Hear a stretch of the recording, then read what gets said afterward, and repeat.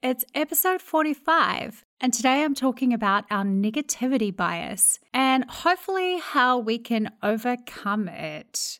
First of all, I'm going to explain the negativity bias to you and potentially why we evolved this way. Then I'm going to talk about how bringing this kind of idea into your conscious awareness or understanding it can be crucial in managing it.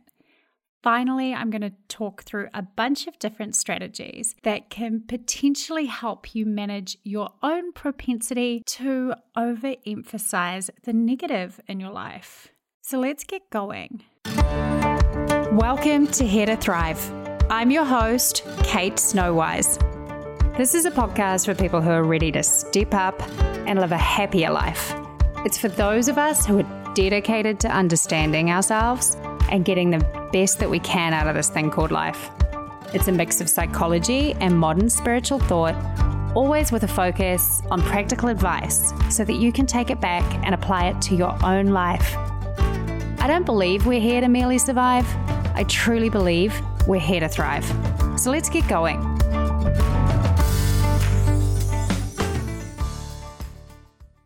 What is the negativity bias? Have you ever heard of it? Researchers have found over the years, it was around about the early 90s that people started talking about this, that we are hardwired to give more of our energy to the negative parts of our environment. We are basically fearful beings. We have a greater sensitivity to negative things. Anything that could be considered a threat or something that could harm us in some way, we are more highly attuned to. Literally, our brains have way more activity going on when we're faced with a negative stimulus than when we are presented with something that should be kind of equally positive or have the same kind of emotional weight. A bunch of researchers have proven this by looking at our brain scans and images while showing people different pictures and things that should have invoked equal kind of emotional responses in them.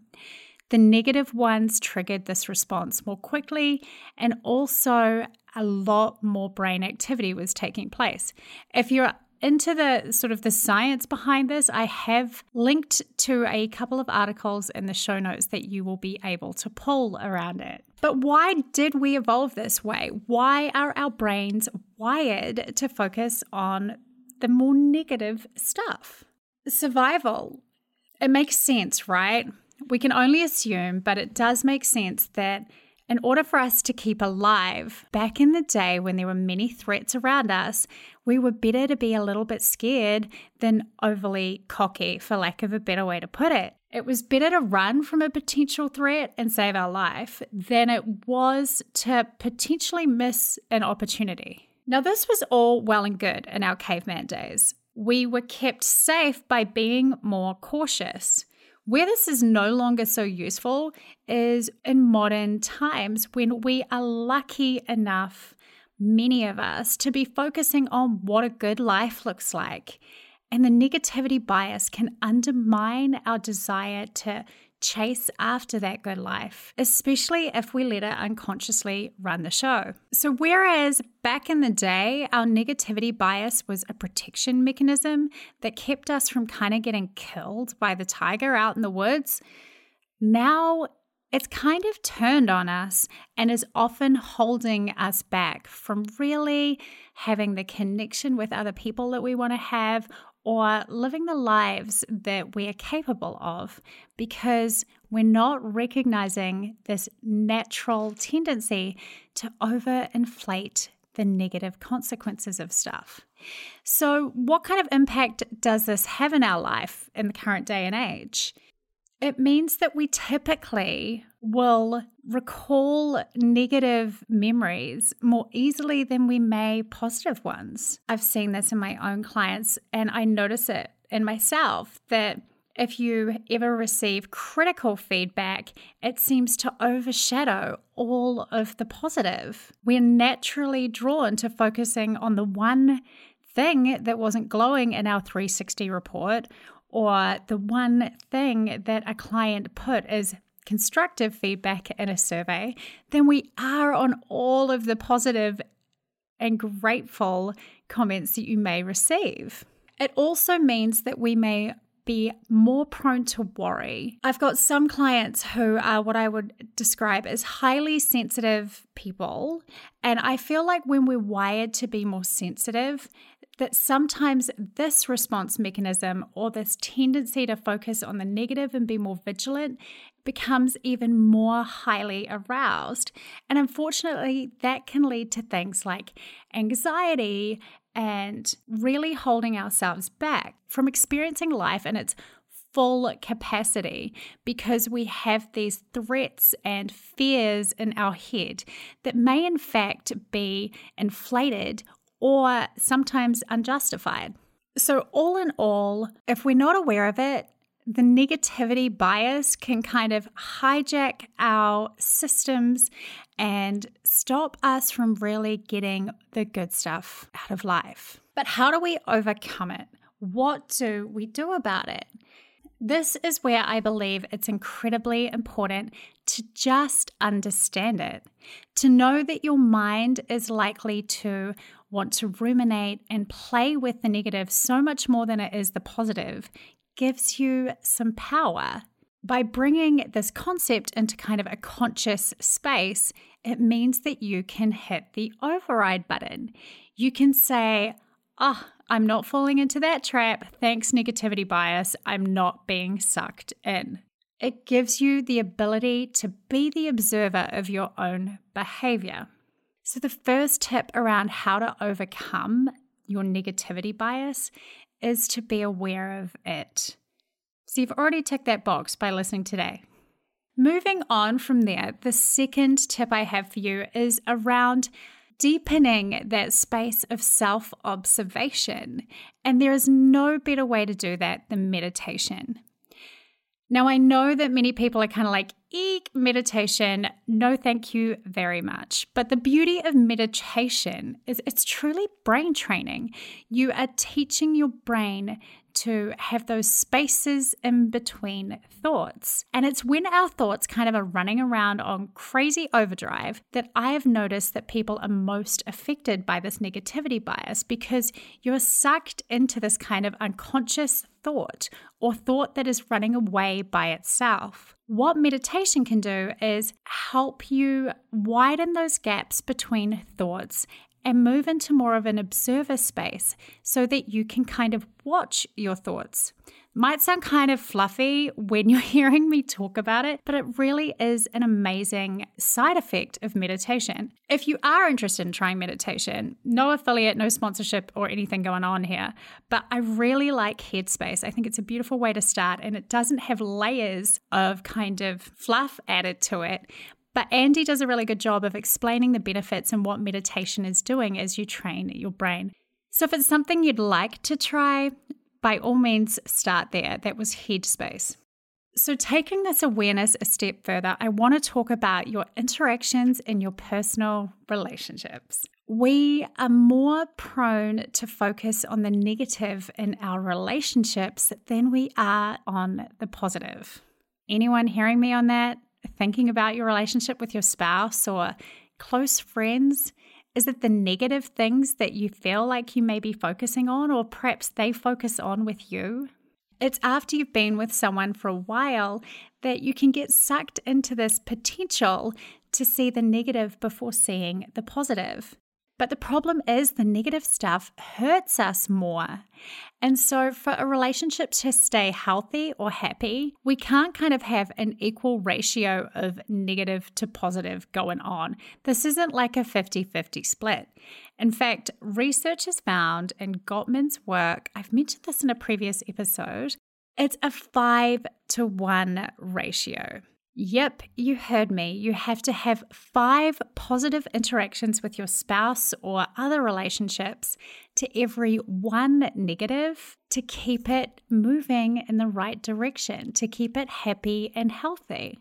Why this is important is when you know that, you've got more power to focus on purposefully creating those positive interactions. So for example, today, going home to see your spouse, how can you focus on something more positive? How can you breathe a little bit of positivity into your relationship? Being conscious of this is incredibly powerful. That leads me on to my fourth point, which is around cultivating gratitude. Now, the reason this works here is that when we're grateful, we push aside the negative voice and we can choose to be grateful. This is why I love gratitude so much, because it's an emotion that we can choose to invoke. We have the power to turn it on. We just have to spend some time doing so. Other emotions like joy or excitement aren't so easy to control, but gratitude, we can control that one. You'll hear people talk about like gratitude practice where they write down things every night. I'm a huge believer in making it simple, and I wasn't good at keeping a nightly diary or writing a note every evening.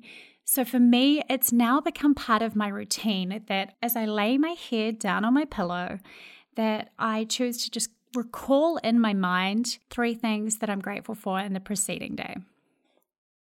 Now, before you say I'm going to say the same thing every evening, I've made it a trick with myself that I have to look for something little in my day. So not everything can be I'm grateful for my kids, I'm grateful for the roof over my head and the food on my table, because we can very easily turn those into kind of rote experiences. I believe gratitude is incredibly powerful when we look for the little things in life. Like I was grateful for the feel of that sunshine on my skin coming through the window today. Or I was grateful for that beautiful cup of coffee that I had this morning when I got to work. So just a little something you can add potentially to your day to help combat the negativity bias is this looking for what you are grateful for.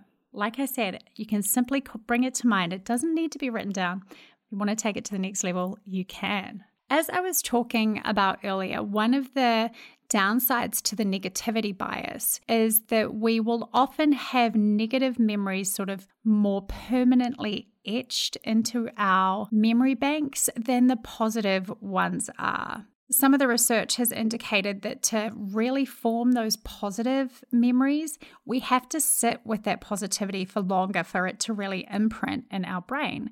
Like I said, the negative memories often imprint very quickly with the highly aroused systems in our brain. So how can we combat that? A really good way is to literally take a pen and paper and write out 5 positive memories. So 5 times in your life when you felt really joyful, happy, and full of all things good. The reason I want you to do this, and it will take a little while, is that this will form a very strong positive memory bank so that when you are faced with negativity or frustrating thoughts that are bringing you down, you can call on this positive memory bank to kind of counteract the effect. It doesn't necessarily matter the memory. It's for no one else but you.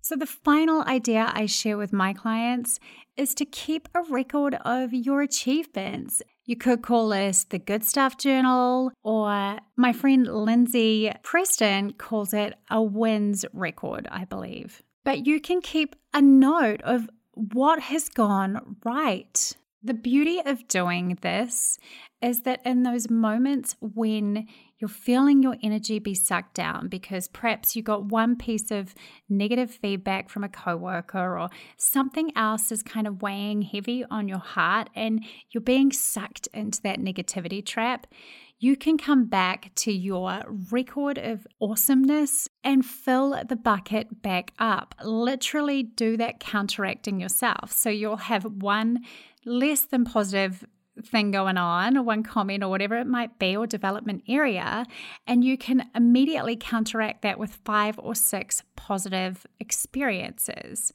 Maybe they are notes from a past client, or the positive feedback in a 360, or a kind word from a supportive friend, an email that made you smile. Keep that joy trigger close and keep that achievement list or warm you up list, the list of awesomeness, close so that you can call on it when you need it to counteract this potential to be sucked into a negativity trap.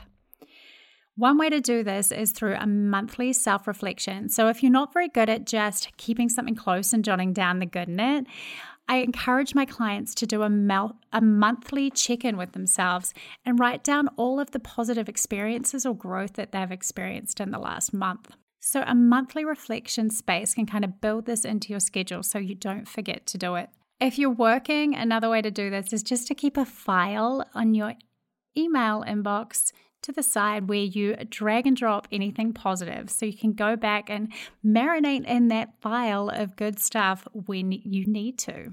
Today, my hope was just to introduce you to this topic of the negativity bias and let you know that it does exist, that we are likely to put more energy naturally into the stuff that we're not thrilled about than we are the stuff that we are really buzzed about. But we can overcome it through our sort of conscious action and intention. So whereas we may be wired to put more energy naturally into our threats or the negative, that doesn't mean we can't hit an override button. And knowing about this bias allows us to do that. If we can learn to practice sort of some of the simple strategies as well that I've given you today and do them consistently, we can hopefully keep that negativity bias at bay. Thanks for listening today. I hope this episode got you thinking. If you'd like to know more about the work I do or my coaching options, feel free to visit my website at www.thrive.how. That is thrive.how. If you've been listening to the podcast for a little while and it makes you smile, I would so appreciate if you could leave a review in iTunes. It's kind of like my payoff. So if you were considering a way to try and say thank you, that's how you can do it. I'll be back next week with another episode, and until then, keep thriving.